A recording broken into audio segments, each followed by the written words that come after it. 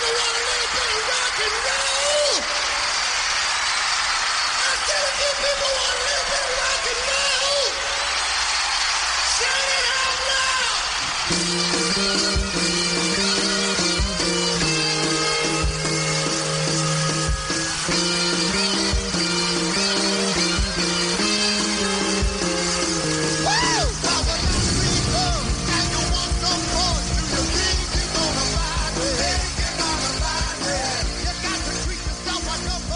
Yellow. Hey, what's up there, Kiss Army? Tom and Zeus, another episode of Shout It Out Loudcast. Episode 8, Dressed to Kill. Tom, how the hell are you? Zeus, what's happening? Kiss Army, good evening. What's up? Well, not too much going on. Just living the dream, buddy. What's going on in the Kiss world? Well, we have a couple tidbits, nothing huge, as we say every week. The tour is rolling along, and everything's going great with that. But there is one piece of news that kind of slid under the radar. We found out about this, and I'm excited about it. I'll be anxious to see what you think about it, and I'm actually shocked by it, to be honest with you. There was actually a change in the set list. They actually pulled out Hide Your Heart and replaced it with Calling Dr. Love. Did I not call that? You did. Didn't I say, yeah, maybe they'll go, okay, we'll play the... But I figured what they would do is take out, like, Hide Your Heart and replace it with a kind of a newer non-makeup song, like play Tears Are Falling. Yeah. Or they would play Take Me instead of Calling Dr. Love or something like that. Yeah. Actually, I didn't think they were going to play Take Me, so I don't know why I said that. But, replace Calling Dr. Love with another makeup song, right? Or something like that. And I figured they would go one, back and forth. I think they picked up on it from Reaction. But if you think about it, if Paul is really doing his singing, right, why didn't they do what we talked about in the beginning when we talked about this? Let Paul sing. I'd rather hear a couple more Gene songs and Paul do a good job on his songs than Paul struggling because he had to play Hide Your Heart or Tears Are Falling. Yeah, I'd rather hear Calling Dr. Love than that. Yeah, I totally agree. I think the change in the set list is two reasons. I think, I think people were probably falling asleep during Hide Your Heart, or they would go, that was their bathroom break, and the band was probably like, wait a minute. And the other big thing that you just said, I think giving Paul a break and giving Gene another song. And not only that, too, I didn't even realize this until I looked at the set list. Before they made this change, they had nothing from Rock and Roll Over on the set list. Blasphemy. Yeah, exactly. That's insane. Blasphemy. So I do like Hide Your Heart, but God, I don't want to hear that in concert. You know what I mean? Yeah. I'm excited. I'm shocked. I mean, that, like we said earlier in a couple episodes ago, they never make changes to the set list. So this I'm shocked.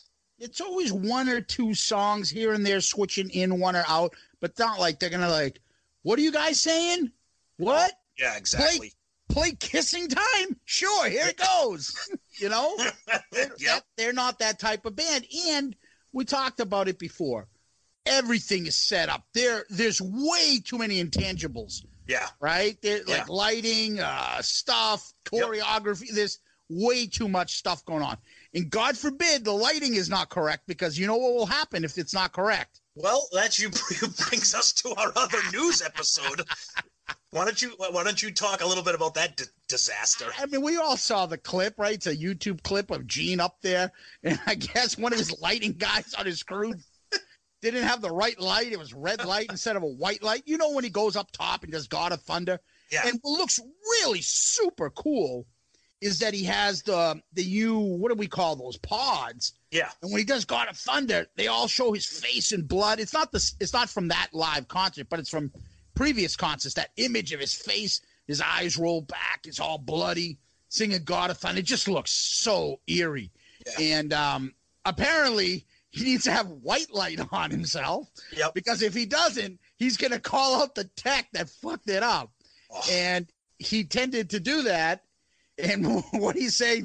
20 years I've been up here, motherfucker. I Sound like Red. Why, you dirty, rotten rat bastard, you motherfucker. I mean, I know people thought it was funny. I'm going to be honest with you. I was actually embarrassed.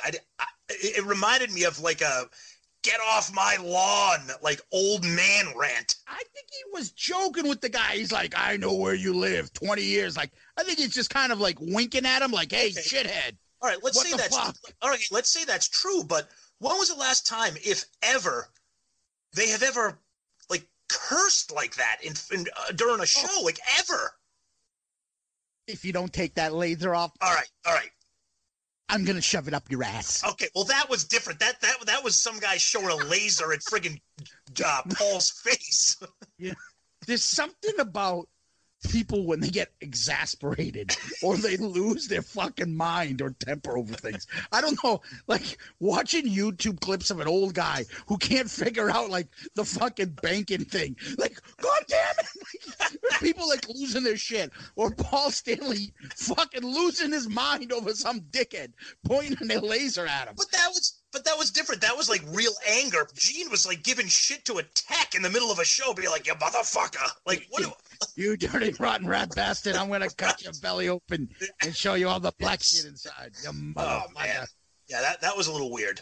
Yeah, I thought that was funny, though. I think it was all in jest. Yeah, I hope so. And then a couple of small tidbits. We mentioned this today. This show and all of our social media pages, we're all KISS. We don't talk politics. We don't talk news and current events and all that stuff. However, at least not on this show, we don't. But we not on this show. However, I'm not sure if it was last night or today, but Gene on his Gene Simmons Twitter page decided to get a little political. We're not gonna get into what he got into, but he got a little political, which was quite surprising to me.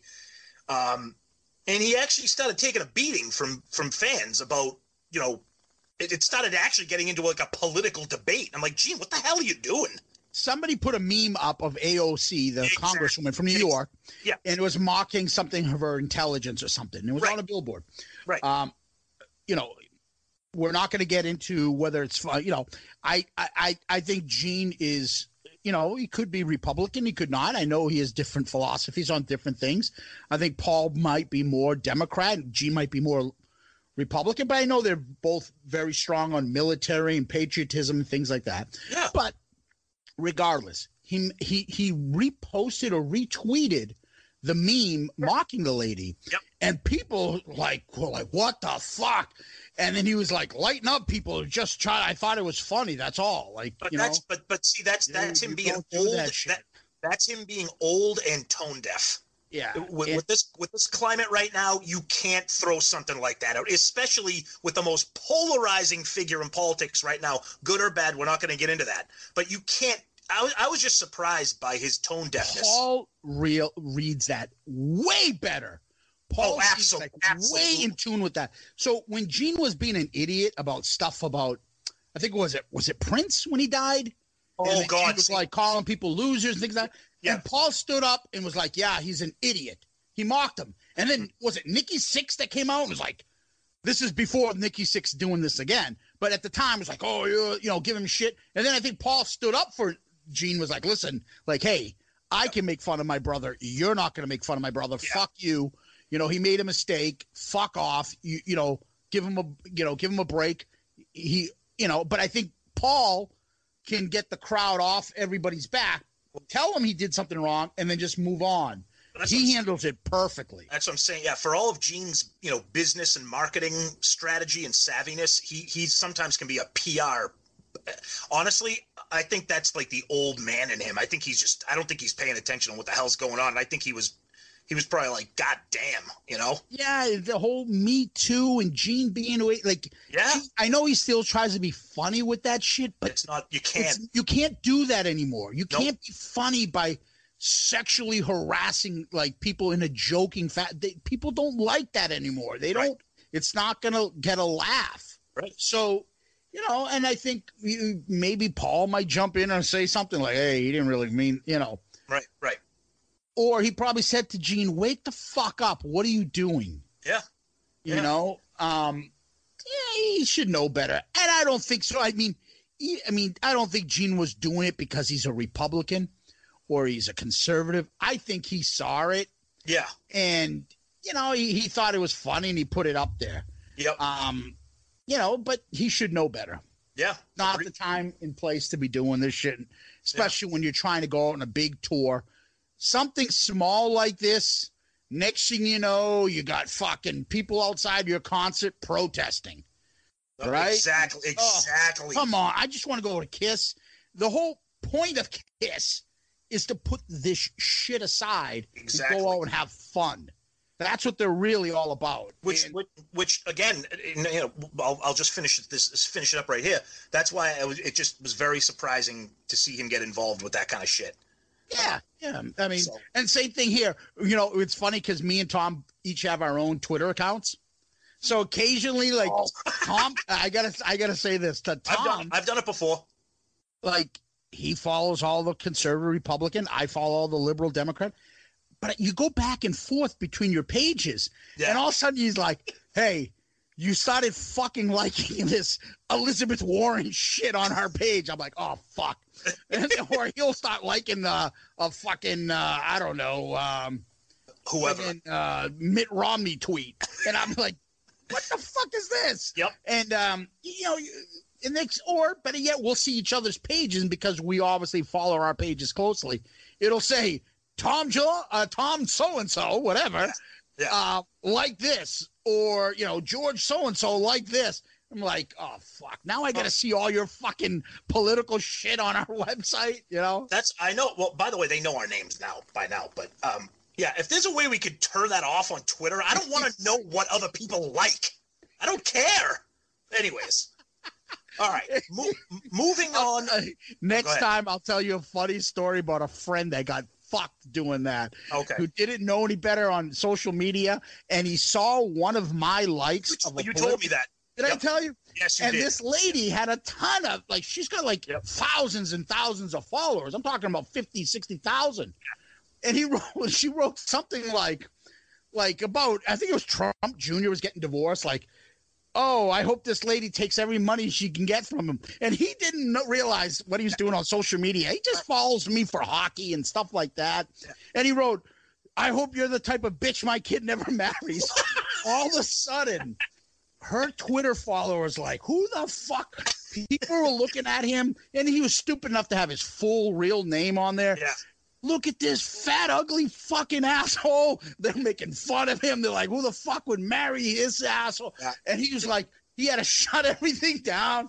I had to write to the lady and DM her and tell her, please, do me a favor. He's a friend. He didn't realize. He's sorry. He goes, oh, I know. Tell him he's an idiot, too, for having his real name. And he said he had to get on social media and everything. He got bombarded. You make the wrong move. Welcome to the cesspool. Yep. It fucking happens. So, moving on with another quick tidbit here. So, Paul Stanley recently did an interview in the Star Tribune. Star? Saul? You do? I think it's an insulting thing. All right. Was this Star when he went to his funny little nudist camp? This is going to be a fucking 3-hour episode, I can tell. Star? No, Saul. All right. So, Paul was asked how he is taking care of his voice on the End of the Road tour in light of the fact that it has sounded, quote-unquote, diminished in recent tours. So Paul, he's such a smart ass sometimes. Paul says, quote, I try not to talk to you guys. It's hard to stay away from smoke because the arenas are filled with it. But I do shut up as much as possible and try other things. What the fuck does that mean? What does that mean? Yeah. Then he goes, okay. No. Then he continues. He said, there's no denying whether you're an athlete or a singer that life goes on and you aren't who you once were. That's life. I always said that if you want to hear me sound like I did on a live, go listen to a live. That said, I have no problem doing what I'm doing, standing by it. The songs sound awesome.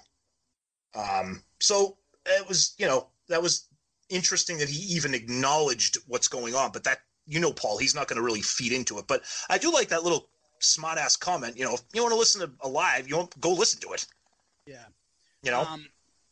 With that being said, from what I understand, look, he's from the people that I've listened to other shows, read stuff, and these fucking no-lifers that are, see, like, shut the fuck up. You're going out of your way to pick up on stupid shit. Yeah.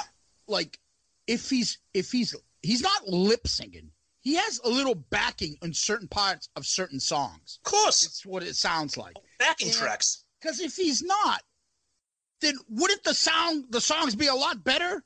They're not perfect. They're still kind of, they're not as strong as they used to be. They're decent, but they're not fucking exceptional. Yep. So if he was cheating, wouldn't it be exceptional? Right.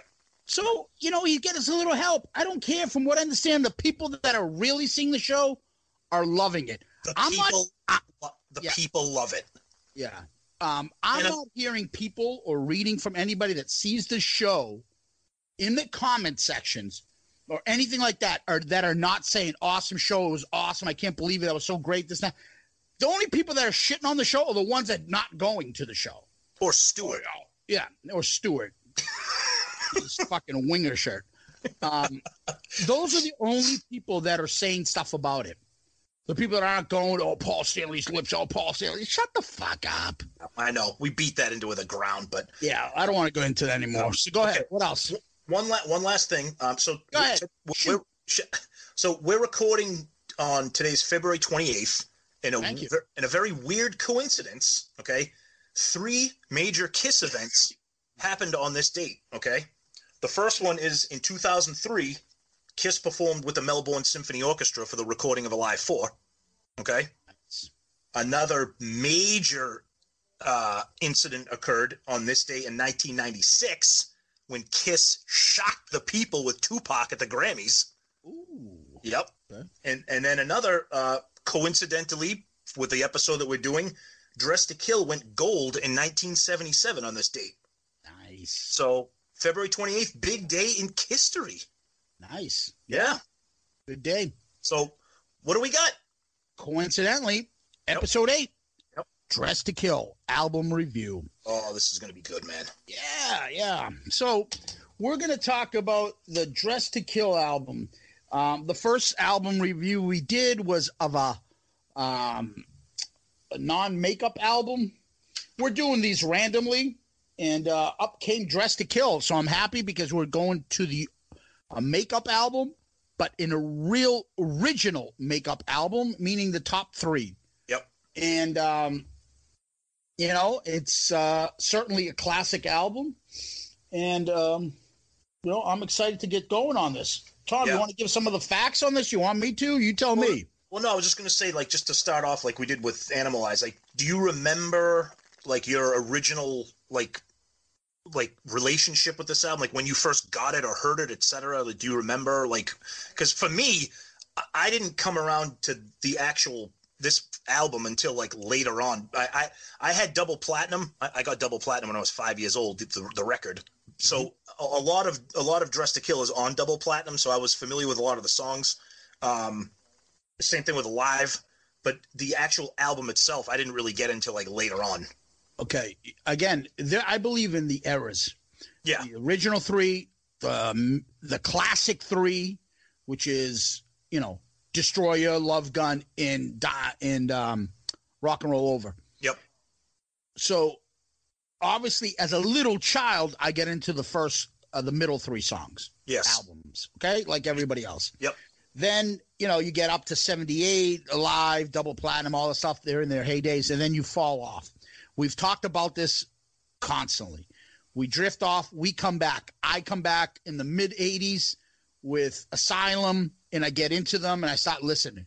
So when you start getting back into Kiss, and now you're in junior high school and high school, and really start appreciating, we start becoming that Kiss fanatic, right?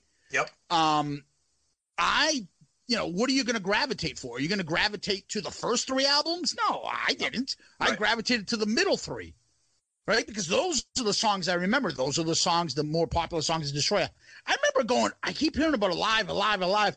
I remember Getting Alive as my first one. I'm like, what the fuck are these songs? Yeah. I know Rock and Roll All Night, but I don't really know Come On and Love Me. I don't know Parasite. I don't know what the fuck is this shit.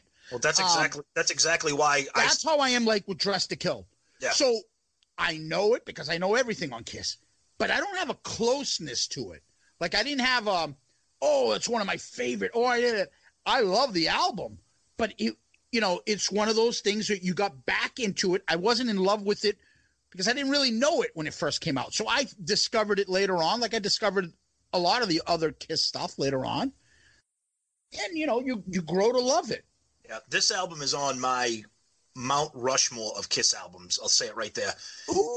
And this album also has, if not my number one all-time favorite Kiss song, it's in the top 3, and it also has another song that I would Boomerang was your number 1. Yeah, right.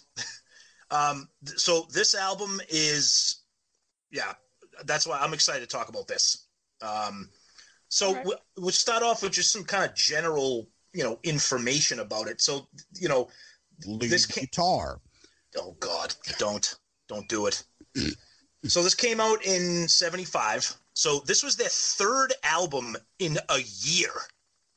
18 months. No. It was in 18 months. It was their 3rd album. No, it was 13 months. The first one came out in February 74. This came out in March 75. 13 months, 3 albums. Then I read the 8 in the 3 wrong. My bad. Either way. Can't read my own handwriting. Either way. But it came out March 19th, 1975. Think of that. 3 albums in a year. There are bands that don't put out 3 albums in a friggin' career nowadays. Okay? Mm-hmm. But so Neil Bogart wanted the head of Casablanca wanted Kiss to get in. They were touring. They were on the Hotter Than Hell tour, and he wanted them back at the studio to make another album because he's like, okay, if you make another album, that'll be a new Kiss album, so people will go back and buy Harder Than Hell. People will go back and buy the Kiss album. Because that's how the record stores would keep their other albums the back catalog because a new one was coming out. Yep, yeah, exactly. That was one of Bill Coyne was talking. I read that as well. Yeah, you're right. Yep. And at the time, Kiss didn't really have any music, any songs to write. So there's a couple songs on here that we know that are kind of like old, reworked Wicked Lester songs. We'll get into that specifically when we do the track by track. And a couple other things too that are kind of interesting about this, because the album is so short. I mean, it's like a half hour. I mean, it's really all the songs are short. But an interesting thing, when the LP came out, the spacing on the LP in between songs, they exaggerated it to make it longer. So you listen to the song and you're like, where the hell is song 2? What the fuck's going on there? So they were doing all kinds of shit to get this album to last. No, I'm a CD guy, so I didn't pick up on that. Yeah. No, I get it. You're right. One thing about, general music about this album, I like the fact that it's not like a heavy, thick album like Rock and Roll Over or Love Gun. Whenever I hear this, I kind of consider it's like a punchy, kind of poppy, snappy Kiss album, if that makes any sense with those words. You know what I mean? Yeah, I would take it the opposite. This is 75. Yep. Look, it comes in at 30 minutes. You know what this reminds me of? A little punkish. Okay. It reminds me of punk. Like when you get 2-timer, it's like brr, like goes fast and hard. Yeah. It reminds me of like modern day Green Day songs. Okay. Green Day album. But just simple stuff you can hear. Good songs in 2.5 minutes. Yeah, and boom, they're gone. Yeah, like a punchy kind of snappy, like a song with I'm snapping my fingers at it, but what I mean by that, it's not like a hard. I don't look at it as like a hard rock album like Rock and Roll Over or Destroyer, because it's not. You know what I mean? The sound, it's stripped down kind of music and just yep.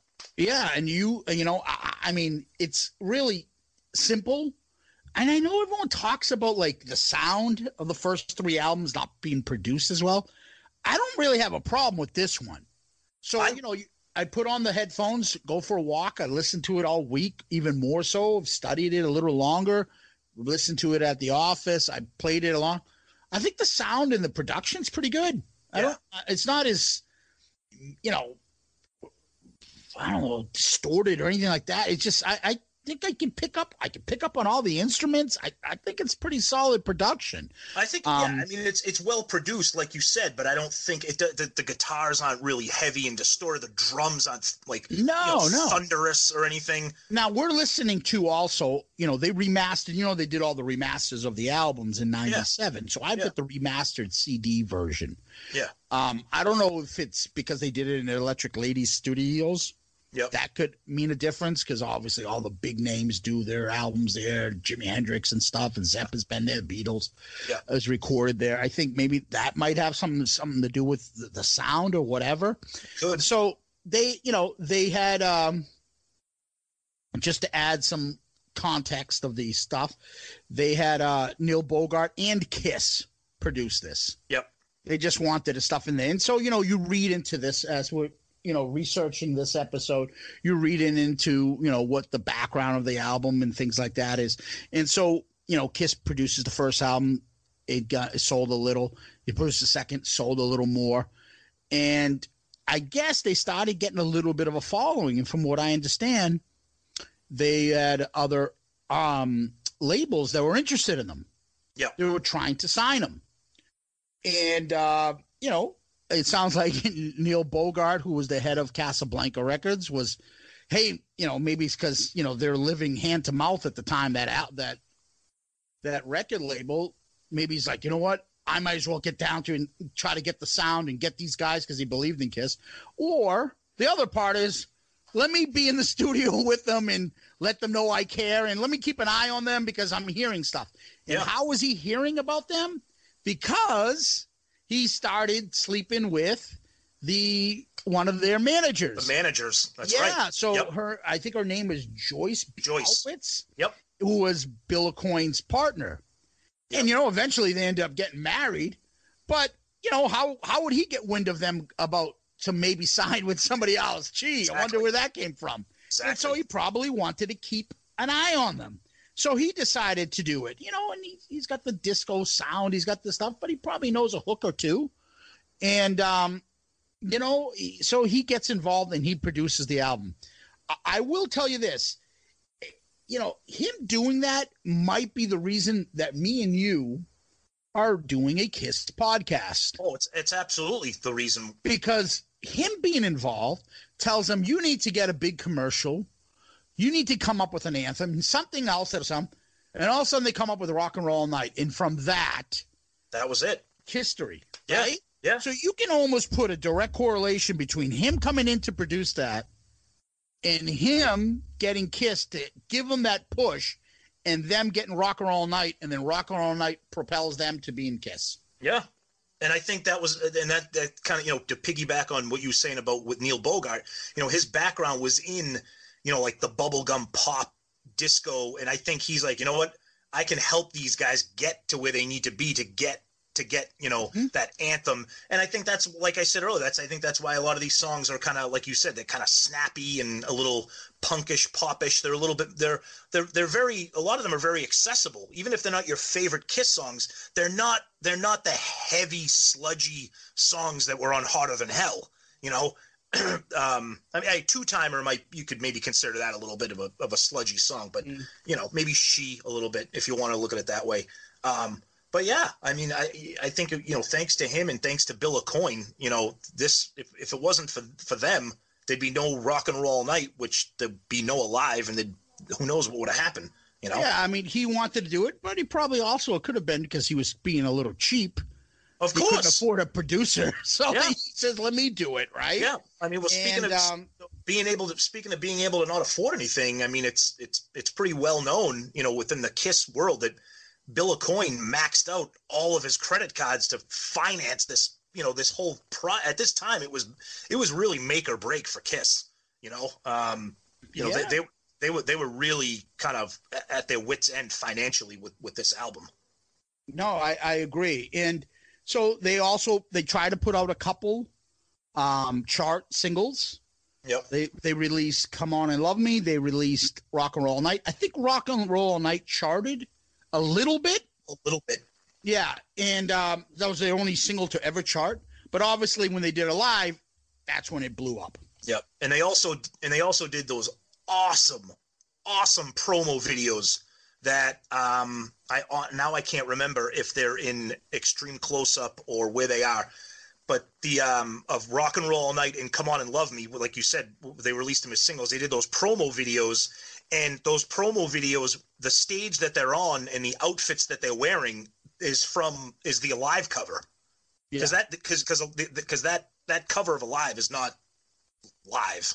It's it's those promo videos, which back then no one made promo videos. Yeah, I mean, they were so ahead of their time. Oh yeah. So let's go grab the actual album. Yep. And take a look at this cover. Oh, it's so good. One of the most iconic Kiss images. Yep. Right? Yep. And so, did you read the background? So they wanted to do something where Kiss is like superheroes. So they did a photo shoot where Kiss is dressed up in suits. They're reading like their newspaper and doing their thing. And there's some sort of a Bob Denver. Did you hear about that? John Denver. Yeah. Is that Bob Gilligan? Denver. Is that That's Gilligan? Gilligan. I do this all the time. The fucking Skipper and Marion. Gilligan and Kiss. What the fuck? I'm sorry. Buddy. Hey, little buddy. Oh, man. So, Bob Denver. Oh, John Denver. So, anyways, the photo shoot was supposed to be them as superheroes. They're dressed up in like suits, hanging out, and then they're hearing about the John Denver concert. So then they go into a photo booth and they change into the Kiss costume and they play a concert and save everybody from John Denver's music and play rock and roll. Which is awful because John Denver was huge. I mean, come on. Whatever. I know. But so that was the photo shoot. So they have a pond. If you look online and you see some of those photos, that's fucking awesome. Oh, it's amazing. Like, awesome, those photos of them in a suit. Yep. But let's look at this cover. All okay. Right. So, number one, if you look at the pictures that are color online, Gene has blue socks on. Blue socks on. Yep. And he's wearing women's clogs. Yep. What the fuck is that? Now there's there's generally speaking with there's a couple conflicting stories I heard. Okay, I heard that none of them had suits and they're all Peter. Well, see, that's what I was just going to say with the conflicting thing is I heard Peter was the only one that owned a suit, and the other three were Bill Aucoin suits, which is why they don't look that bad on Paul and Ace. Gene looks fucking hilarious. So. Because Gene is 6'2". Right. Whereas the other two are barely 6 feet. Yeah, so that makes sense. Yeah, I mean, right? You look at it. I remember this when I was younger, like when I first got into Kiss, and you would go to the record store and you would flip through the huge LPs and you would look at. I'll be honest with you, this cover kind of scared me, like as like a little kid, because it was black and white. And like Gene's face and just I think the black and white of it just kind of creeped me out. And what's really cool too, if you flip the back of it. Yeah, the image. It's the negative of the photo, which is actually even creepier. Yeah. But yeah, I mean, it's just one of the most iconic. What has Ace got in his shoulders? He's got like a fucking horse whip. What the fuck is that? I think it's like a fucking umbrella. I don't know what the hell it is. Fucking horse whip. Like he came in on a rodeo or something. I don't know. What is that? But take a look at the album cover, all right? Because there's a little tidbit here. If you didn't know this, I know it. I know where you're going. I've heard it too. The top right corner. Yeah, it's missing an S. Okay. Yep. It's funny. You look at that. If anybody who's listening to this who has their Dress to Kill handy, if you've never noticed it. The top right corner to the right of Gene's head, Kiss only has one S in it. So you can see the kind of amateur art direction that they had with this album. Yeah. So it's on the Kiss album, the top right corner. Yep. Yeah, there is missing an S. Yeah. You know what's funny? So look inside this, and you look at, first of all, I always love these things. Like, everyone's got a nickname. Trucking by Captain 66 GB. Right? Who's another fucking nickname? And Moose. Assistant engineer George Lopez. Is that the fucking George Lopez that's sending Paul like bouquet of flowers for his like birthday? The comedian? Who knows? Could be. I don't think so. He's not. I know. I'm but kidding. It's like George Lopez. I know. I saw that. I'm like, isn't that Paul's buddy? The comedian. Now it's funny too for anybody who's listening to this who follows us on Twitter.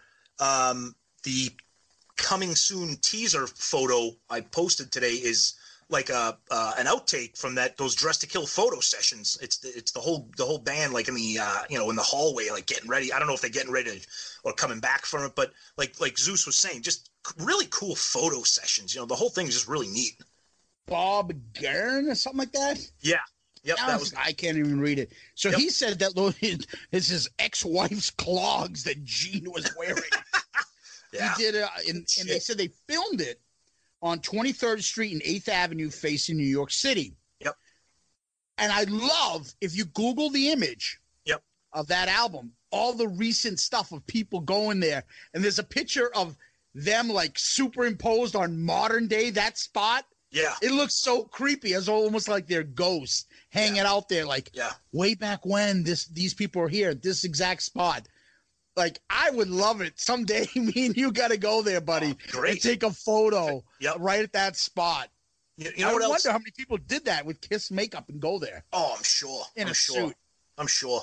And you know what else? Speaking of the suits and the Dress to Kill, do you remember a couple years back they did that John Varvatos shoot where they all my fellow Grecian there? Yeah, they put all the suits on, but it was with the current lineup, and they did like those are like nice suits. This is like those are real clothes. Yeah. Uncle fucking Gilbert's fucking they weren't going to freaking suede suits. Yeah, they didn't go to Bob Denver's closet to get these suits. Oh, they got him from Morty's fucking umbrellas. Fucking what was that thing on Seinfeld? Mo Ginsburg? Was he? And Kramer, we're going in the umbrella business. Oh yeah, Morty's. Oh, I thought you were saying the episode where George is like, "You can't steal my suit. It's the only one I have. I got it at Mo Ginsburg." No, it's the one where he's going into the umbrella business with Morty Seinfeld. Oh, I sold all their fucking clothes. He goes, I sold raincoats for 45 years. And I dressed Gene Simmons on the cover of Dress to Kill. That's where they got their clothes. But so that's the album outside. Anything else you want to talk before we get inside and listen to the music? One other kind of fun tidbit, and funny little Kiss tidbit that we saw. We saw this on like a YouTube video that they kind of like do like background info on like albums and stuff. And I had never heard this before, but it's kind of weird because in '75, Kiss, Alive wasn't out, so they weren't like taking the world over. But apparently Gibson started giving Paul guitars like whenever he needed them. And this is when it kind of the tradition of Paul smashing guitars at the end of shows began, because Paul considered them like disposable because Gibson just kept fucking giving him guitars. So I thought that was kind of interesting. No, I didn't realize that either. Wow. Yeah. Nice to know that. Yeah, the last thing is, that's how Paul came up with the album, the title. Yes. He said he was looking at the photo shoot, saw them, and he said came up with Dress to Kill. That's it. Perfect. Yep. Right? Great title, great, just, great image, great album cover, great title, perfect marketing. A's across the board for that. Yeah. Perfect marketing. Let's go into the music, right? Go. So, hello, Pantheon podcast listeners. Christian Swain here to tell you more about my experience with Raycon earbuds. Our family now has 3 pairs of Raycon earbuds around the house, and my wife just grabbed a pair of the Headphone Pros to replace some headphones from a company that was double the price. And yes, she loves them. Now, if you haven't pulled the trigger on a pair of Raycons, or even if you have, but you're in the market for another pair because they're just that good, well, now is the time to check them out, because they just launched their upgraded model of the best-selling everyday earbuds. With Raycon's upgraded everyday earbuds, now you also get active noise cancellation, ergonomic design, and multi-point connectivity that lets you pair with 2 devices at once. New quick charge function, 3 customizable sound styles, plus awareness mode. Available in a variety of vibrant new colors to complement any and all skin tones. I even have a pair of earbuds in a cool green color. I have tried just about every earbud known to humankind, and these Raycons are fantastic. Seriously, if you've been wanting to check out Raycons, there truly is no better time. You're going to ask yourself why you didn't check them out sooner, and Raycon offers a 30-day happiness guarantee. So what are you waiting for? Go to buyraycon.com/Pantheon today to get 20% off your Raycon order, plus free shipping. That's right, you'll get 20% off and free shipping at buyraycon.com/Pantheon. buyraycon.com/Pantheon. Hey folks, Stefan Shirazi and Renee Richardson here from the Metallica Report. And we are proud members of the Pantheon podcast family, where the best of music and podcasts unite. We've got something pretty cool for you. We're giving away an exclusive Metallica merch package worth over $250. That's a whole lot of Scary Guys, skulls, M72, and other sought-after Metallica swag. And we've made it easy for you to win. Follow and share the Metallica Report, and you're in the game. Go to pantheonpodcast.com/Metallica, enter your email, and hit that button to be entered to win.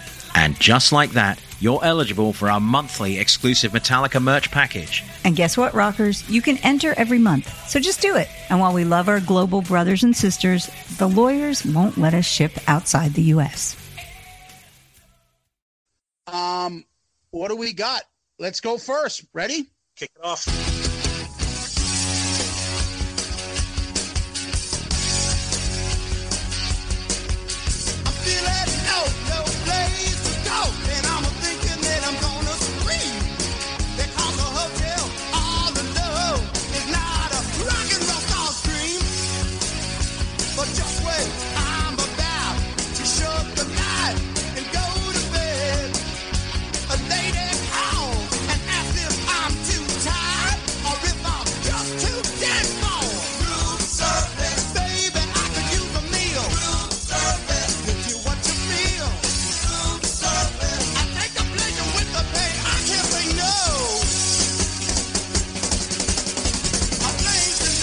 Now that is a kick-ass song.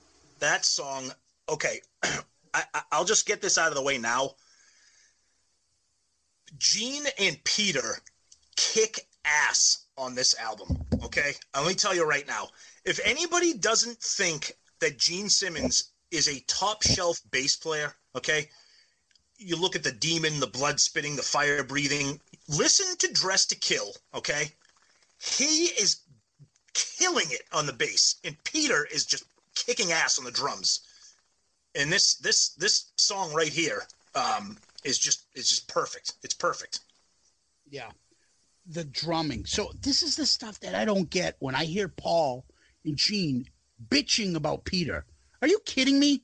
You don't have to be going crazy, banging it like Bonham every time or Eric Carr. Just listen to that quick brr, brr, Yep. and it sounds like a jazz drummer. Exactly. And it works with this. Just listen to the drums in two-timer. And I'll be saying this a few times throughout this album. I think Peter makes it sound rocking. Yeah. I mean, right? This song, I mean, it like you said, this was the drummer that Kiss needed at this time. This shows Peter's background. The swing, the jazz, it's works. Perfect. And not to mention, baby, I could use a meal. Settle down. Let me get some fucking nachos sent to my room. You sound like baby, I could use a meal. Like, what are you, 40 pounds soaking wet? I mean, you sound desperate, you know, be more like assertive, like proud of yourself. You were, hey, I could use a meal, you know. Jesus. Have some confidence, man. What the fuck? Good stuff. Great song. Great way to start. I think it's a great opening track. Oh, yeah. And, the thing that I think is awesome, I say, is the drum. The bass is awesome. Great way to start. And I think it gives it a little bit of that kick-ass, like I said, it sounds like a rocking song, a little punkish, a little, here we go. The other part to this is on a few compilations. Amongst them, right, is You Want the Best, You Got the Best, right? Yeah. So I think it's on 4 decibels too, 40 years, right? Yeah. And something else, I think another live one, I'm not even sure. But it's a great song, right? It's awesome. So good. So that's Room Service. Now, Jerry, I don't know why I went to that. But the next song coming up, the Demon gets involved. And here we go.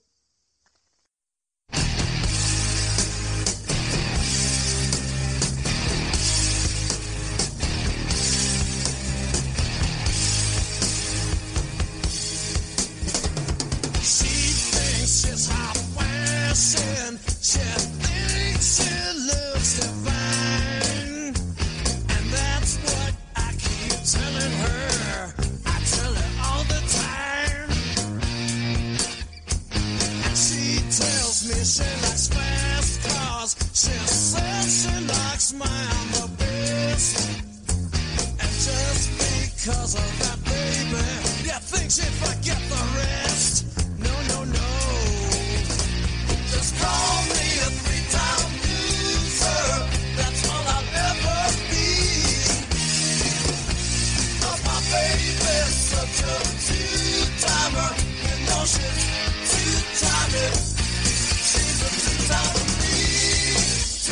2-timer. My baby's a 2-timer. My baby's a 2-timer. My baby's a 2-timer. My baby, she's a 2-timer.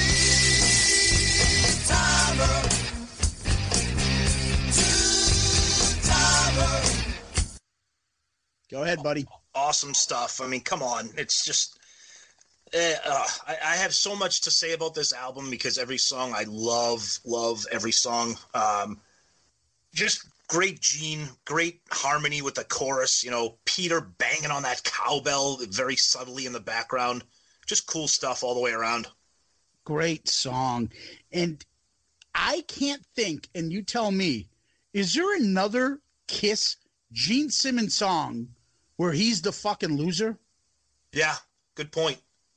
I know Paul has done songs where, like, Heart of Chrome. Yeah. Where he gets, shit on by the girl or something. 1 in a million, Gene A million to one, not 1 in a million. It's Guns N' Roses. Yeah, Gene would never write this song now. Right? It's just so unbecoming of the Demon. Yep. Which leads me into the part of this album. And even the first 3 albums.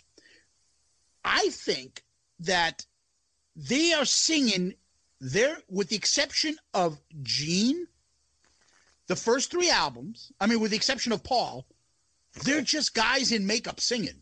Yes. There's nothing to do with their characters. Oh, there are no characters right now, really. Right? Except for Paul, who tries to be like a rock star in a lot of his music and sleeping around and women a little. No, but you're right. A little. He does a little bit of that I'm a star kind of thing. But those not much. No, that persona, that didn't come until Destroyer. Yeah. But right now, Is this a Demon song? No, this is a guy who sings. You didn't have to be the Demon to be, or in his makeup to hear this and be like, oh, that's Kiss. Right.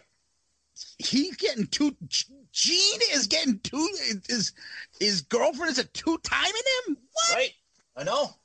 It's true. 2-timing. Now, here's a funny thing, too. we're not going to play it back to back, but Kiss fans out there, you can do it. And I didn't even realize this until we were kind of doing some background on this work. Those opening chords off of Two Timer are the same chords at the beginning of Detroit Rock City. They just played at a different speed. And when you think of that in your head, it's kind of hard to compute. But when you hear it, you're like, holy shit, it really is. It just slowed down and played at a different tempo. But yeah, awesome stuff. Yeah, absolutely. So, it is. It does. You can hear it in the first couple, beginning parts. And you're like, wait a minute. And it's great when you read about that stuff and you're like, wait, that does pick up on that song, right? Yeah. Yeah. So let's move on. Gene Simmons, right back at you. And this one is Ladies in Waiting. And here we go.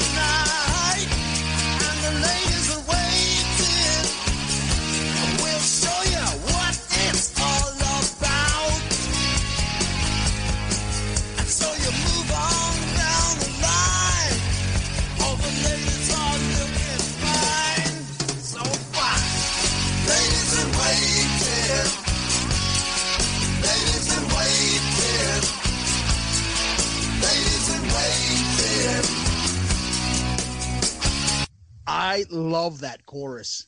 Oh, it's That's so my good. favorite part of it. Really. Yeah. That's my favorite part.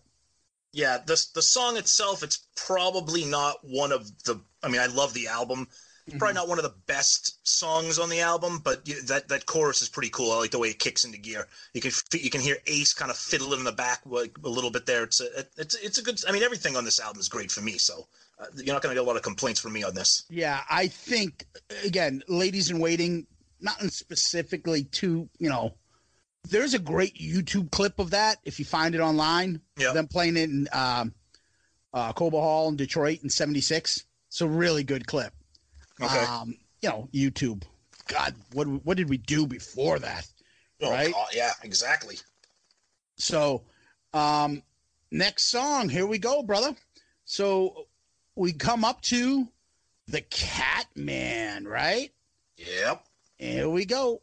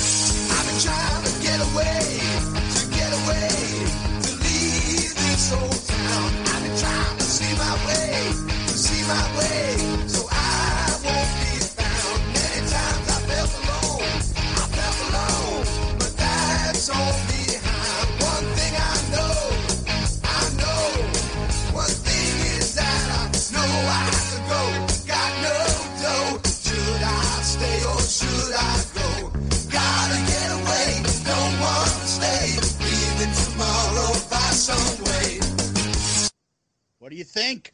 That's your boy. That's your Cat Man. It's an Ace song. Ace wrote it. Yep. And Ace is on record as saying that he was still too shy to sing. Yeah.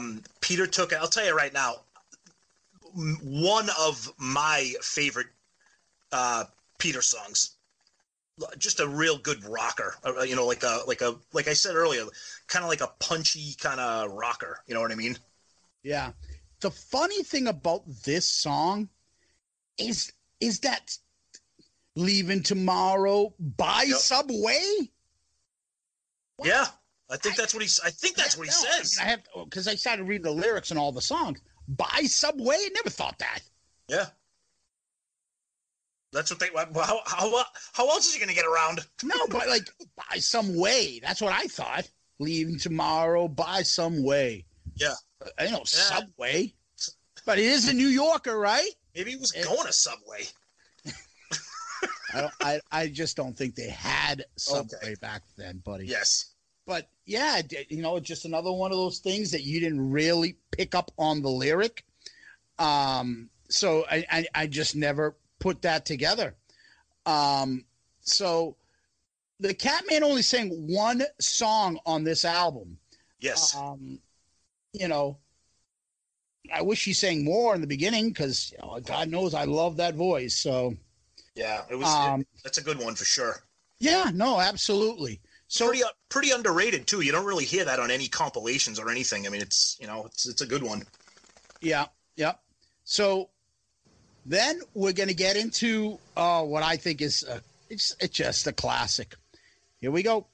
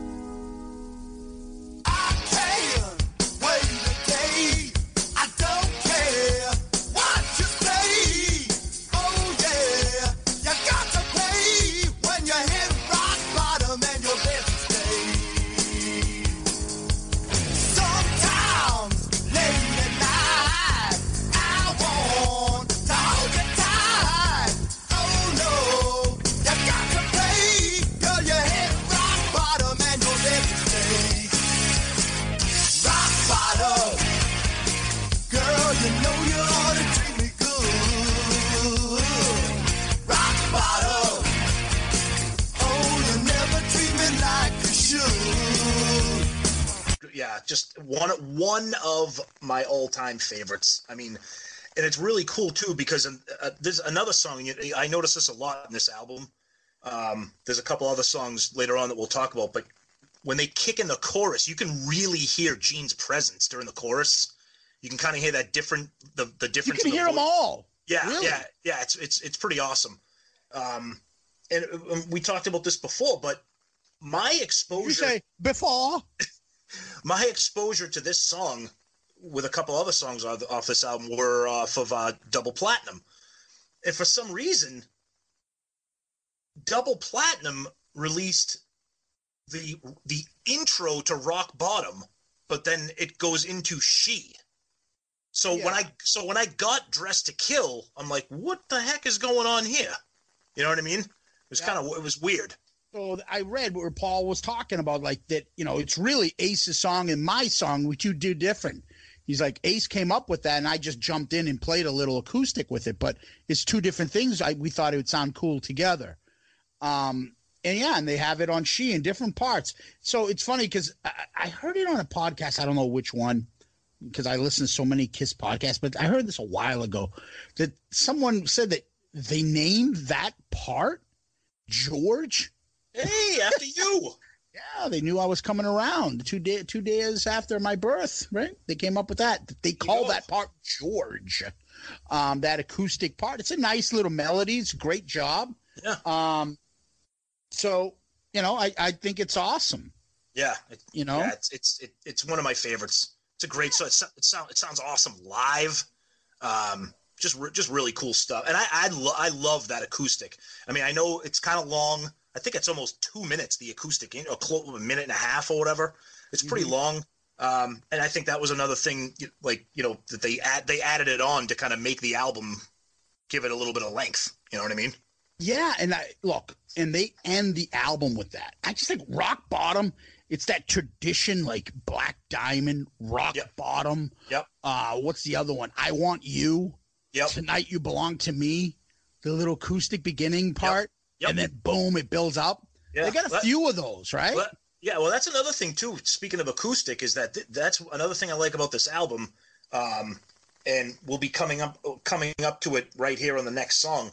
There's a lot of acoustic over overlaying with a lot of these songs I like. You're going to hear it in the next song. Perfectly. That's like tech shit that I don't get and pick up on, but I read that too somewhere in there. I'm like, I don't know, really? The album's good, so maybe that's something that they should keep doing because the next song you can really hear it. So kick it up. This may be this would be the second side of the LP. Yep. Right? Yeah. So the second part of the LP, you flip it over because they weren't CDs back then, and just I'll let the music do the talking.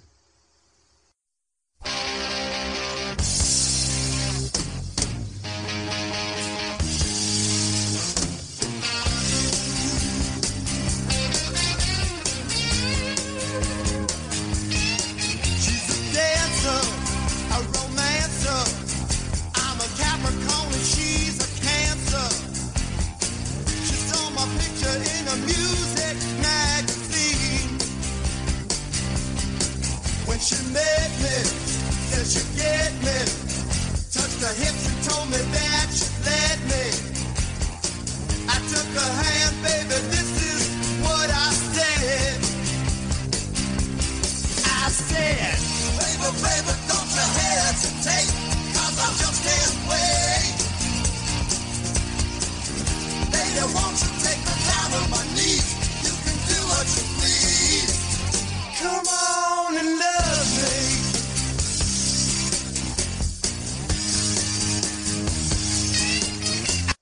Oh, there it is. I mean, if we're talking all-time favorite Kiss songs in their entire catalog, this, honest to God, this may be number 1 or 2 for me. I have always loved the rhythm of the song, the riff, the chorus, Paul's lyrics, that opening lyric. Tell me a better opening lyric. She's a dancer, a romancer. I'm a Capricorn and she's a Cancer. Oh, poetry. Oh my God. Oh. The song rocks. Oh. It's one of those songs that I don't really ever get sick of it. Never. You're right. Right? Nope. They don't play it enough that you can get sick of it. Yep. The music is just awesome. It's better than the lyrics because and I don't know if it's tongue in cheek that it's so simple, but I mean, you were distant, now you're nearer. I can feel your face inside the mirror. It's terrific. And Paul even said, you were high, now you're low. You were outside once and now you're inside. Like, well, what's the other one too? I don't know if anybody ever came up with this before Paul Stanley did. You're good looking and you're looking like you should be good. Wow. I wanted to steal that for my lyric of the day, but I'm like, there's too many good lyrics in Coming to Love Me for us. Like, I couldn't, because I would have to I can't talk about this song without talking about the lyrics in the song.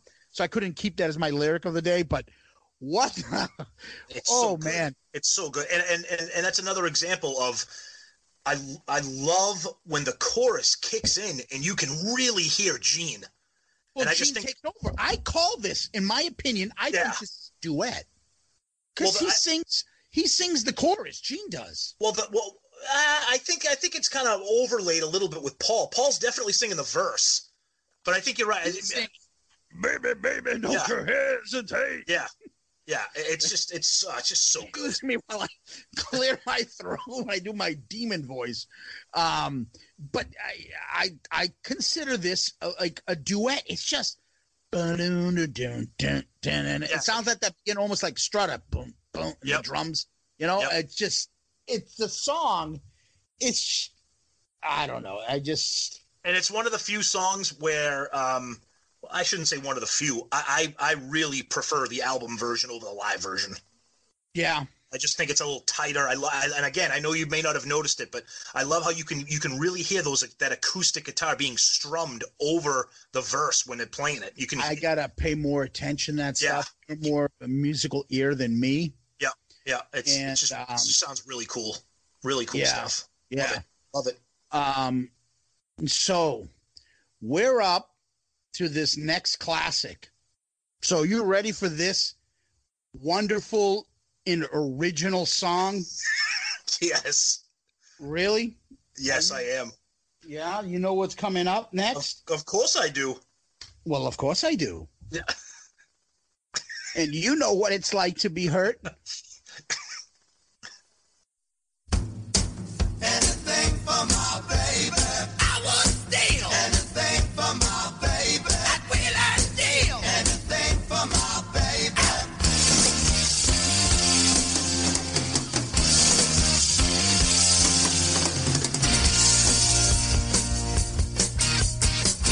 I'm in love and it feels so good 'cause I need her. Don't mistreat her. And I tell her so. When I saw her and she looked my way, I was lonely. She's my only. And I've gotta say that I would steal anything for my baby. I swear I'd steal anything for my baby. Run on me, anything for my baby. All right. Thoughts? Now, okay, I'm going to say this is the rare case, okay, where the song I really enjoy, one of the worst choruses in the history of a Kiss song. And that's odd for me to say because Paul Stanley, they usually nail it with their choruses. What the fuck are they doing here? That's brutal, I think. Yeah, I can't think of the artist that I'm thinking of that this sounds like. I will do anything for my baby. Is this a song by Wham? It just it sounds like two different songs because the verses it sounds Sounds like Rock and Roll All Night when they start. Oh, totally. Yeah, it does. But that chorus, and Peter's got like the rolling drum. I'm like, that's just not good. That's not good. And I think even Paul kind of acknowledges that it was kind of He like shits on this song. Yeah, exactly. I was just going to say, in Behind the Mask, he says, "I'm not very fond of it." Some people seem to like it. The crowd seems to like it. Exactly. They were throwing things at you? Yes, because he used to wear the little tight shorts on the job. I know. But all right. So let's get to the next classic, right? Let's go. Classic Kiss song that we all know and love. But this one's a little bit, I don't know. Its origins are a little bit different, wouldn't you say? I would agree. Let's go.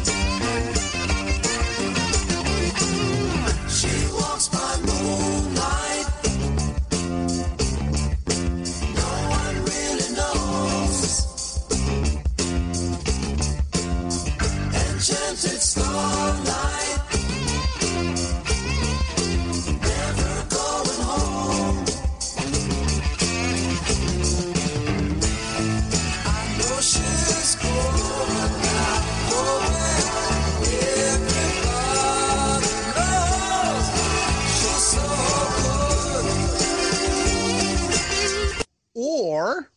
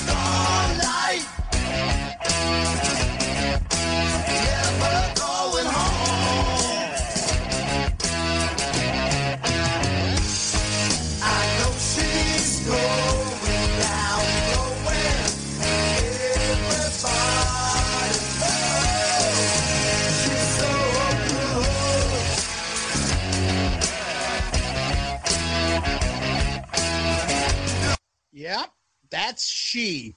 So, let's start from the beginning.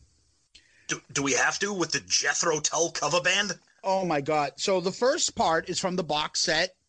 The original version of She, which was done by the Kiss original group Wicked Lester, Paul Stanley, Gene Simmons, Steve Cornell, and a few other guys, on that unreleased album that they did. Yep. So it's on the box set. I'm sure you guys have it.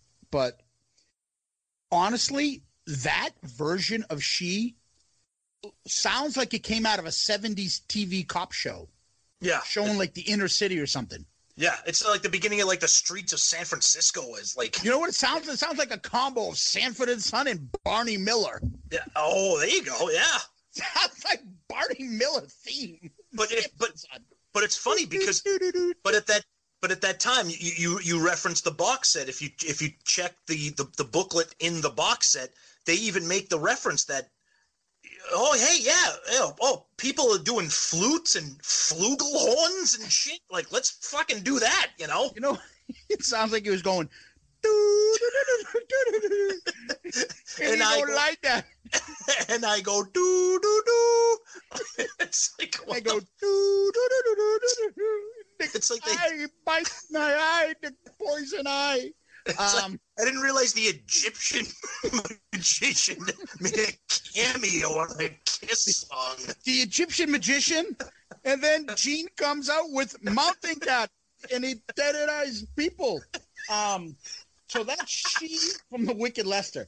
But shift to the Kiss version of She. Great jam. Oh yeah. I mean, but in all honesty, all jokes aside, you can, when you play them back to back like that, you can obviously see the birth of the song. I mean, you could see the guts of the song. They kissed it up. Yeah. The song. Totally. They took the song and kissed it up. Oh, you know what they did? You know what they did? They let Ace Frehley play on it. That's what they did. They gave the song some balls and took out the fucking pan flute. So he playing the pan flute got kicked down a flight of stairs. Exactly. Boom. Yeah. Classic song. Yeah, the jamming's awesome. It's great. I love that in this album's got a few of these. Yeah. I love the chorus. I love all the voices on it. Yeah. Yep. So I have a thing where I say, I'm not sure who the lead singer is on this.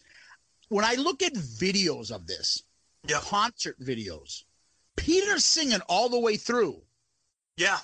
I mean, it's a Gene song.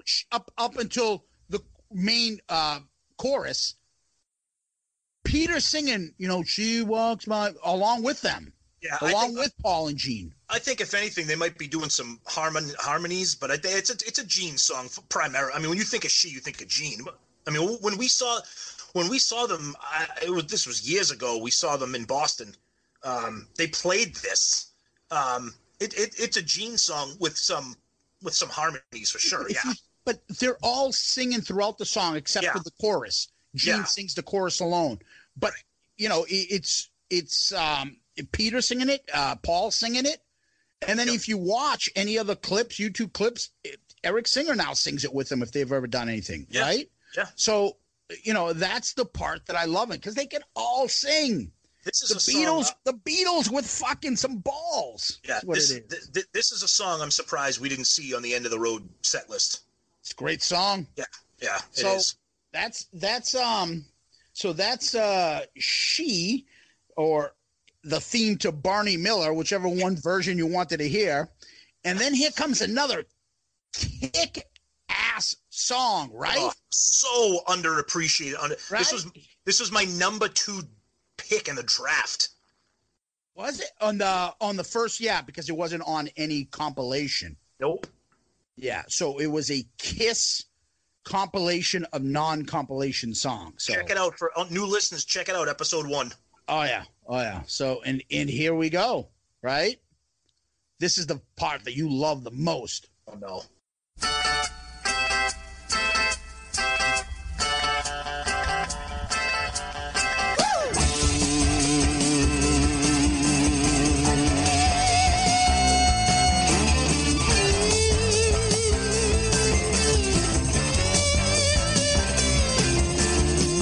I remember the times I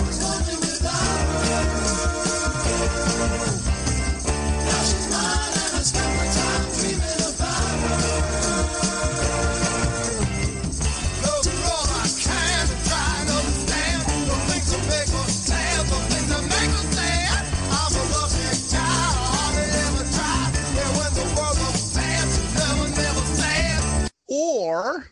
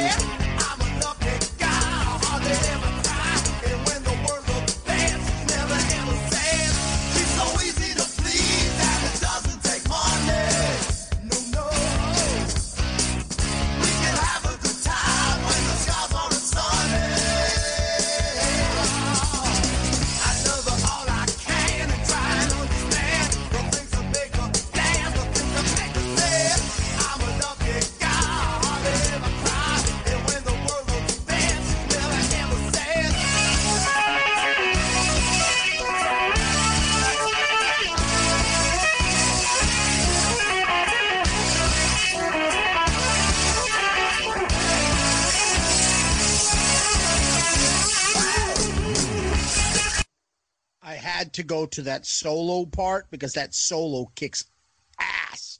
Oh man, so much to talk about. I mean, you're talking one of my this probably goes into my top 5 all-time Kiss songs, and I think one of the reasons is because you never hear it. It's on nothing other than Dressed to Kill. They never play it live. You're never going to hear it anywhere unless you physically put in Dressed to Kill and want to listen to it. So fucking good. And like I said earlier at the beginning of the episode, Peter is just killing it. He's just so Pity killed it. Let's talk about the first part. Oh, when the Brady Bunch played this? I thought I'd call it the Mamas and Papas played it before them. I thought it was a big mama cast because Paul, when he sings that song, sounds like a fat guy. Like, Mama Cass. Mama Cass. Ham sandwich. Ham sandwich.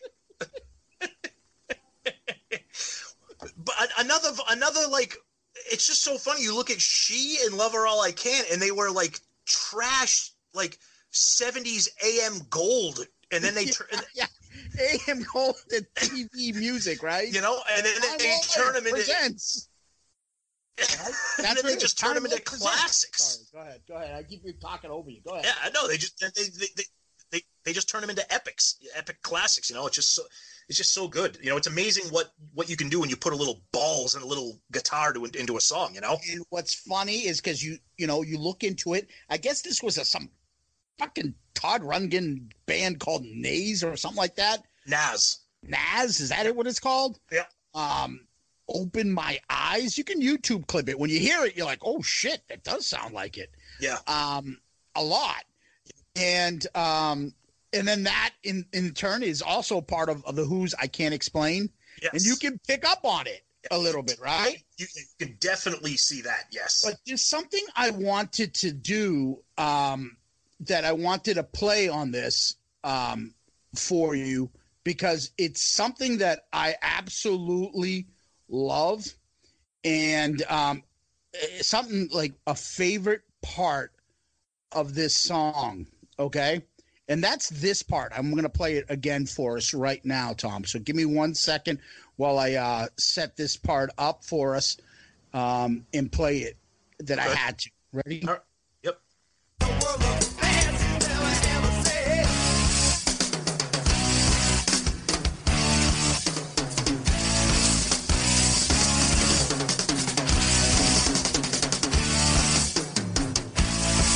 That should be the solo, drum solo. Now, I'll pay to listen to that drum solo. Yeah. In a Kiss out. I love that part. I live for that part. I live for the solo in that part of the song. Love it. Now, I'm going to give away some of my music background that I got from growing up listening to jazz in my house with my dad. And Peter has a jazz background. But for anybody out there that's familiar with Buddy Rich or Gene Krupa, the two greatest jazz drummers or the two greatest drummers in the history of drumming. And Peter Criss is on record as saying that those two were huge influences on him. You listen to that section right there in Love Her All I Can, and that is straight jazz drumming right there. It's phenomenal. It's awesome. Did you ever hear of course you've heard it, that YouTube clip of all the Kiss faces shitting on each other? Oh, yeah. That is one of the funniest fucking things. And in that... Fuck you, Peter Criss. in that... It's like all Gene Trooper is rolling over in his grave saying that he taught you anything about drumming. If anybody who doesn't know what we're talking about, somebody took the four faces from like Dynasty and gave them all like robotic voices, and they made the mouth move, and it's just the four original band members shitting on each other. It's racist. It's actually, you know what? It's fucking awful, but it's so fucking funny. It made me think of that when you said Gene Trooper, because I think he taught Peter. And Peter mentions that, and they're all big. He rolled over in his grave if you said that he taught you how to drum. See, I was just gonna say I could post that on our Twitter page, but now I'm afraid that we'll get friggin' banned from Twitter when people like listen to what's in it, because it's pretty volatile. It's got some racist stupid shit. Yeah. But it is so fucking over the top. And there's been like some other ones in there with Vinnie Vincent in there and stuff. Yeah. It's so those good. Things are so funny. So that's it. Oh, there's one more little small it's like there's like an unheard of song. It's like really forgotten. It's like a throwaway. Yeah, it doesn't get played much. It's kind of like a hidden gem. Yeah, a deep cut. A deep cut. Yeah. Okay. Played a little bit. I've never. Yeah. Let's play it a few times. I don't know. Have you heard this one? Here we go.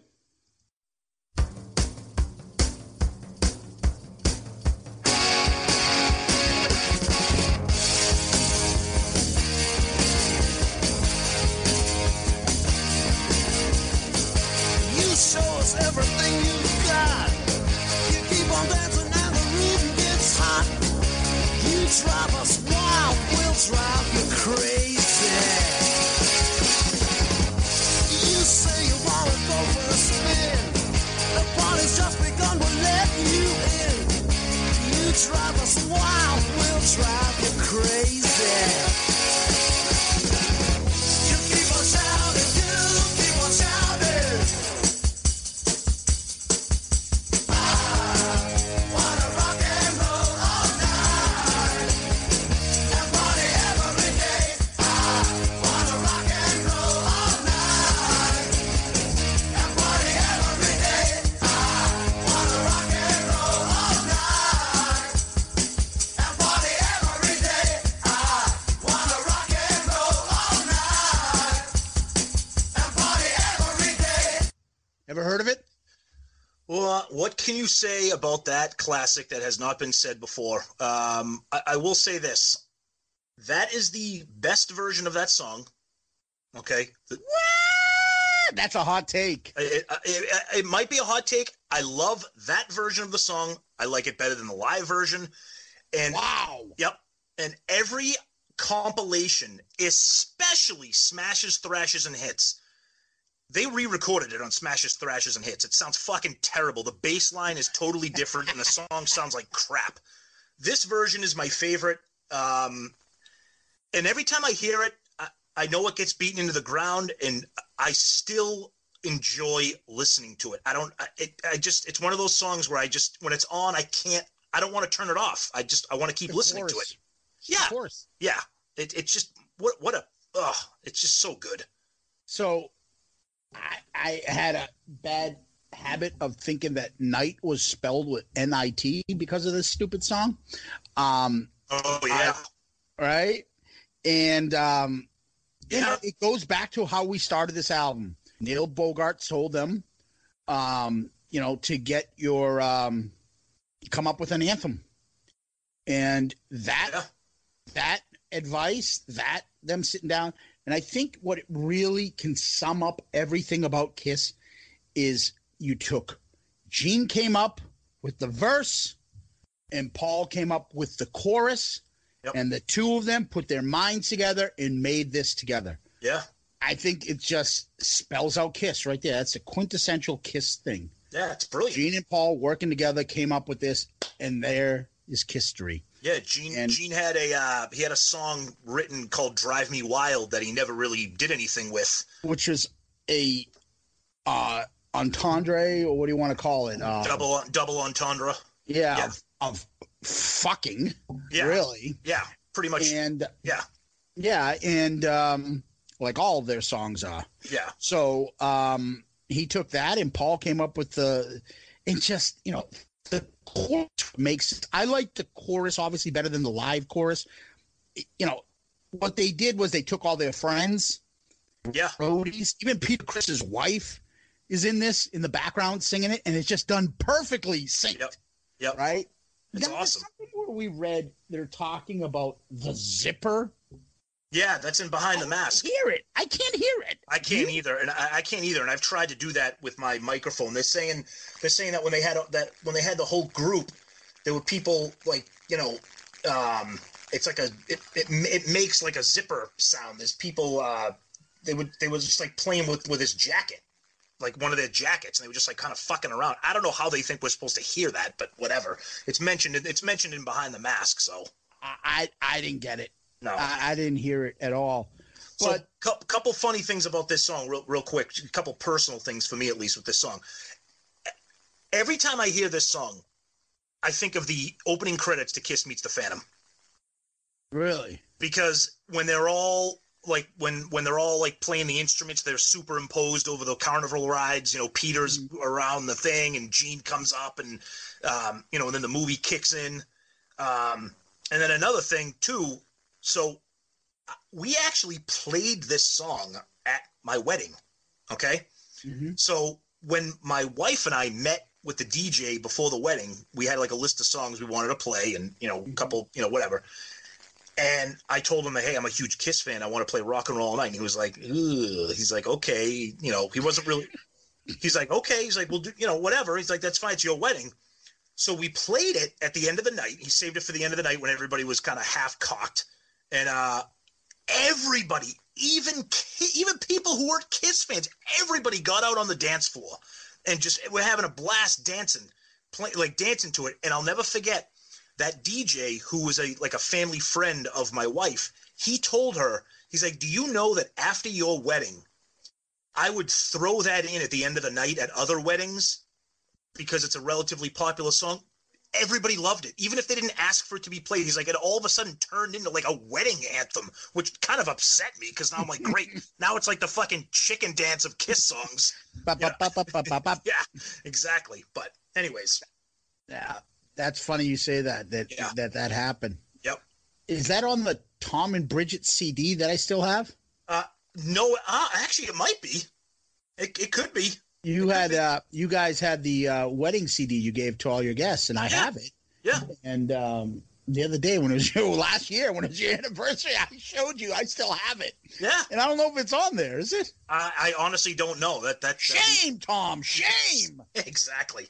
Unbelievable. All right. So anything else to say about that song before we move on to rankings? The one thing was that Gene had talked about like the quintessential I versus we, like the Queen says, we will rock you. We have the power of one person. I will rock and roll. Like yeah, that was stupid. I think that was just him trying to differentiate himself from another. Try to like just make it sound bigger and better. Like there was more meaning behind it, dude. You wrote the song in 15 minutes. Yeah, exactly. You weren't thinking like that, but yeah, I know. That's just Gene jumping in.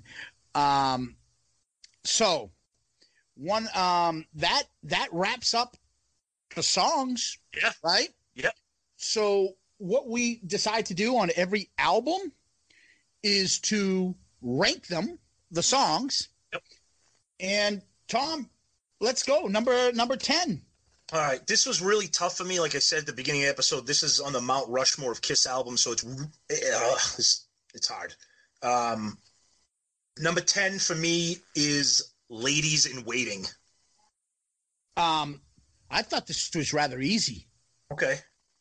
10 for me was Anything for My Baby. Okay. But here's the thing. It's not that bad of a song, number 10. Okay? Just so you know, for me. It's not. And that's my number 10. Okay. Number 9 for me is your number 10. Ladies and Waiting. What's your number 9? Ladies. Okay. Number 9 for me is Getaway. Okay, funny. That's my number 8. Okay, all right. So So my number 8 is Anything for My Baby. Okay. So we're kind of on the same track on Bond 3. I think we both enjoy this album similarly. So go ahead. So number 7 for you. The middle part was a toss-up. Yes. Right? For me is 4 songs for me were a toss-up. Really. Yeah. I threw number 7 as Two-Timer. Me too. 6 was She. 6 was Room Service for me. 5 was Rock Bottom. Okay, I had She as 5 for me. And then I had 4 was Room Service. Okay, and 4 was Rock Bottom for me. The top 3, I think we're going to have the same top 3, obviously. But you see those 4 songs? Yep. Honestly, they could go in any order. It just could be the mood. Exactly. Right? Oh, I agree. I mean, right now I have Ladies in Waiting as my number 10, but the next time I pull out Dress to Kill, that could be the first song I listen to. You know, it's just those bottom 3 are in that tier, but they're not in the bottom circle of hell of Kiss songs. No, they're not. They're not in the Murder and High Heels bottom of Animalize. They're not that. Yeah. So then the next 3, and this was kind of a toss-up. I put Lover All I Can as number 3. Me too. Number 2, I have to do. I know where you went. I have to put Come On and Love Me as 2 because I had to put Rock and Roll All Night as my number 1 because no matter what, I always have to have that. It's like your firstborn. Zeus, I did the exact same thing. Yeah. And I had to. Really? I did. You put Rock and Roll Night over?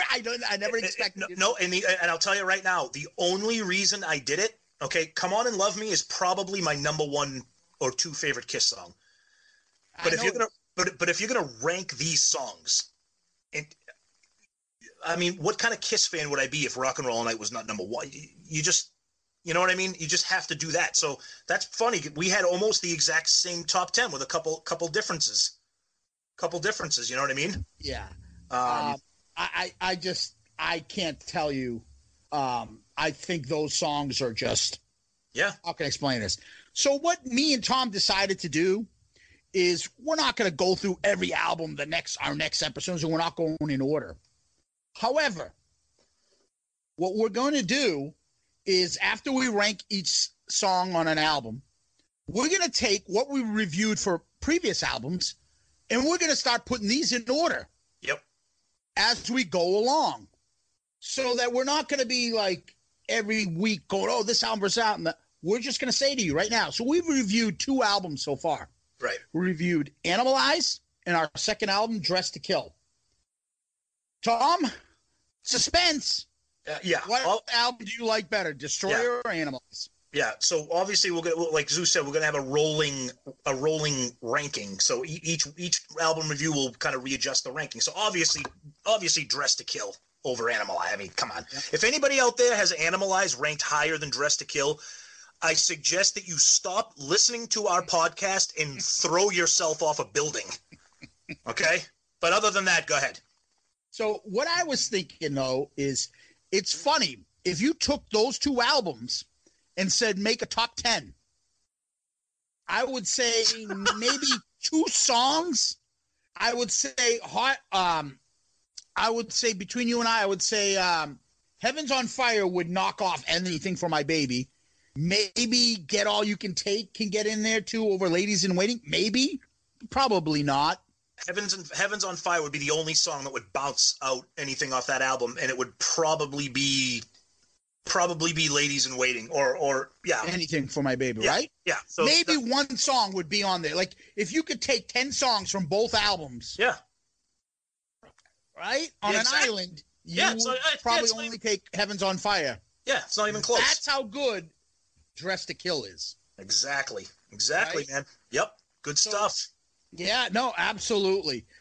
So we've ranked them, all the songs. We've ranked it between Animalize and that. So, great job, buddy. So let's go over a few. If we have any questions, comments, anything you want to go over, anything you've received. Yeah, real quick, we got like a question, observation, comment from Dave on Twitter, Facebook. That's more of a feedback on our last episode. You said, Yeah, because our last episode we talked about the history of the lineups and the appearances, the makeup, the taking off the makeup, et cetera, et cetera. So it was interesting because I've actually thought about this myself. And he says if Kiss started off their career without ever having makeup, costumes, what would their career have been? Would they be where they are right now, or would they have been like would they have been 2-3 albums out and just been another classic rock band from the 70s? Aerosmith or something? My opinion, I think they and this pains me to say this, but you can't take away the fact that their appearance in their live show put them on the map as to why they're still touring in 2019. I think if they came out with just jeans and leather jackets or T-shirts or whatever you want to call it, they probably would have ended up as like another Foghat or another 70s rock band. I hate to say that, but cult. Right, exactly. I hate to say that, but you look at the trouble they were in after their first 3 albums with the makeup and the costumes and all the appearances. It took that a live album and that show and that recording to get them where they were. So I don't know. Honestly, I'm with you on it. I know. I love the music, and I know that people say, "Oh, Kisses, that's why they're not that big. That it shouldn't be the Rock and Roll Hall of Fame. It's all about an image and stuff like that." It goes hand in hand. Yeah. What I think is, if they didn't have the image in their stuff, they wouldn't have gotten noticed. Exactly. They'd be just like every other band that tried it out. Yep. You know, especially nowadays. Yep. No, they wouldn't be seen. Yep. Just be another band. Okay. All right. And I think Paul and Gene knew that, which is why they said we got to do something different. And a guy like Gene would probably be like, "Oh, I tried the music career, but he's a smart guy. I guess I got to go back to school, become he was already a teacher and go back and get a business degree or something." They would be out of it in a couple of years and doing something else. Yep. And we'd be like, "Oh, you remember that band Kiss? They had a couple of good albums." Exactly. Like, that's what we'd be looking at. Yep. Because they never would have been able to continue doing what they're doing and get creative and have the flexibility if it wasn't for it. I don't think it's because they lack of talent. I just think, they wouldn't have had the intention. And with that, they can become themselves and become characters and become the show, and we get more into it. It's a great comment. Yeah. So good job there, Dave. What do you got? So Bill on an email at shoutitoutloudcast@gmail.com, shoutitoutloudcast@gmail.com. Bill on email asks, do you guys ever paint your face when you see Kiss?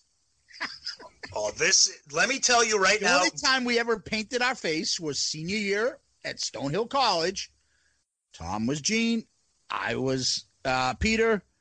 Murph was Paul, and McLucas was Ace. That was it. Wrong. I went to a Kiss concert. You did not. No, that's who we were. Oh, I know, no, but I'm saying That's you what said I said. that. The only. Oh, You maybe said that- me. I should have spoke for myself. That's the only time I did. I can't believe you asked this, or Bill. I can't believe this question came up because holy shit, do I have a story? Bill a coin from the grave. Go ahead. I'll make it quick. I went to a concert, and I went with my friend Dave, and I don't remember who else was with us. Okay, and I think it was at the Garden, or it might have been Worcester, wherever. And on the concourse, they had next to them. This was, I think this might have. Yes, it was. I think it was. Yeah. What the fuck was I? I don't know. I don't know. So near the merchandise area, they had people with stencils of the 4 band member designs, and they had like facial spray paint Okay, that they could paint your face like whoever you wanted. It took like 2 seconds, and it was free. They were doing it for free. Well, that sounds healthy. Okay, so thankfully, and I'll tell you why, Dave didn't do it. I did. Okay, I had my face painted like Gene. I had a couple beers. I'm like, fuck it, whatever. It was cool. Did you just go, So fast forward to the ride home from the show. I am not making up this. I am not making up this story at all. This is fucking great. I haven't thought of this story in forever.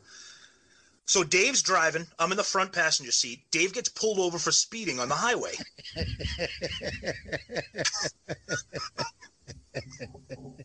And I was drinking. And the sidecar smashed into the pole and everything. I'm trying to tell you, I had a terrible accident. So I go, okay. So Dave's dealing. Thank God he was sober. There was just speeding. There was no drunk driving or nothing.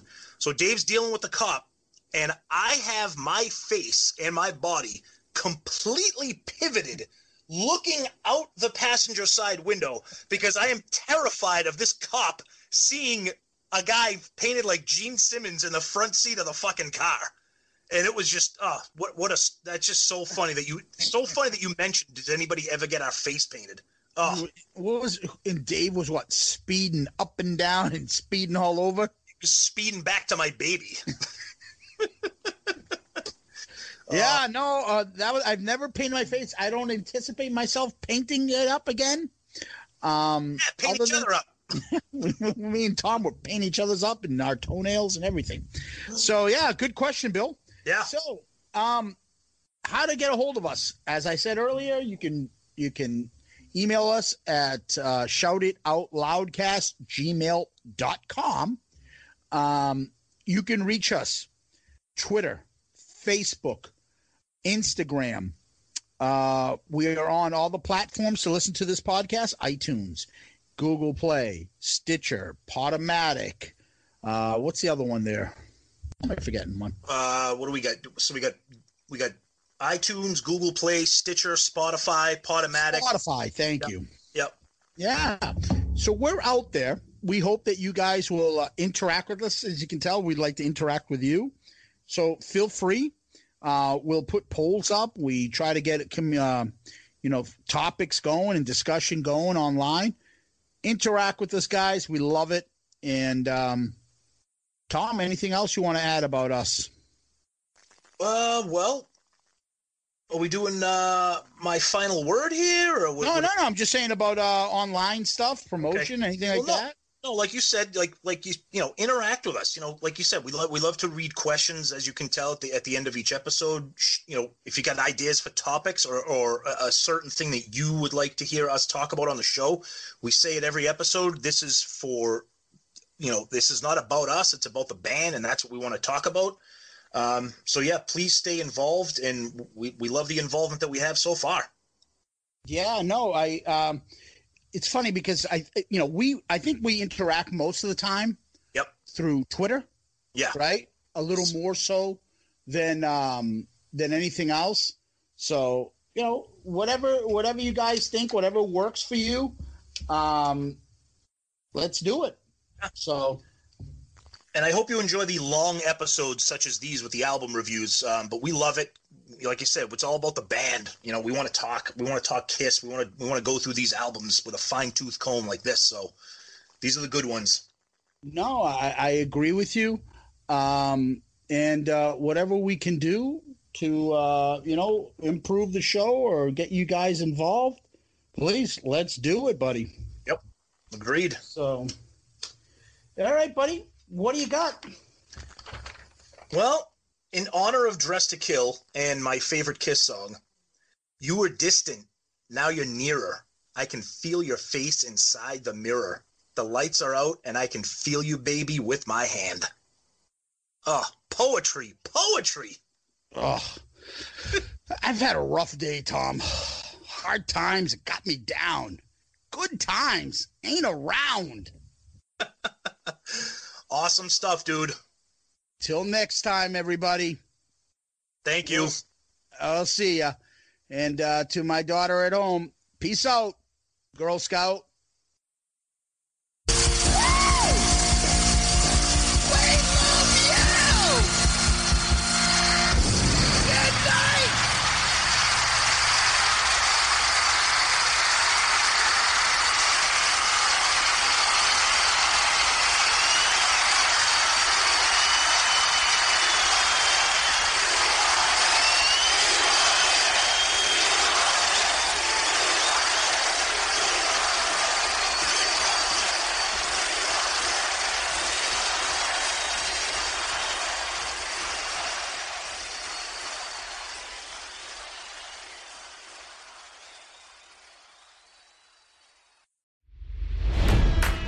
It's NFL draft season, and that means it's time to start thinking about fantasy football.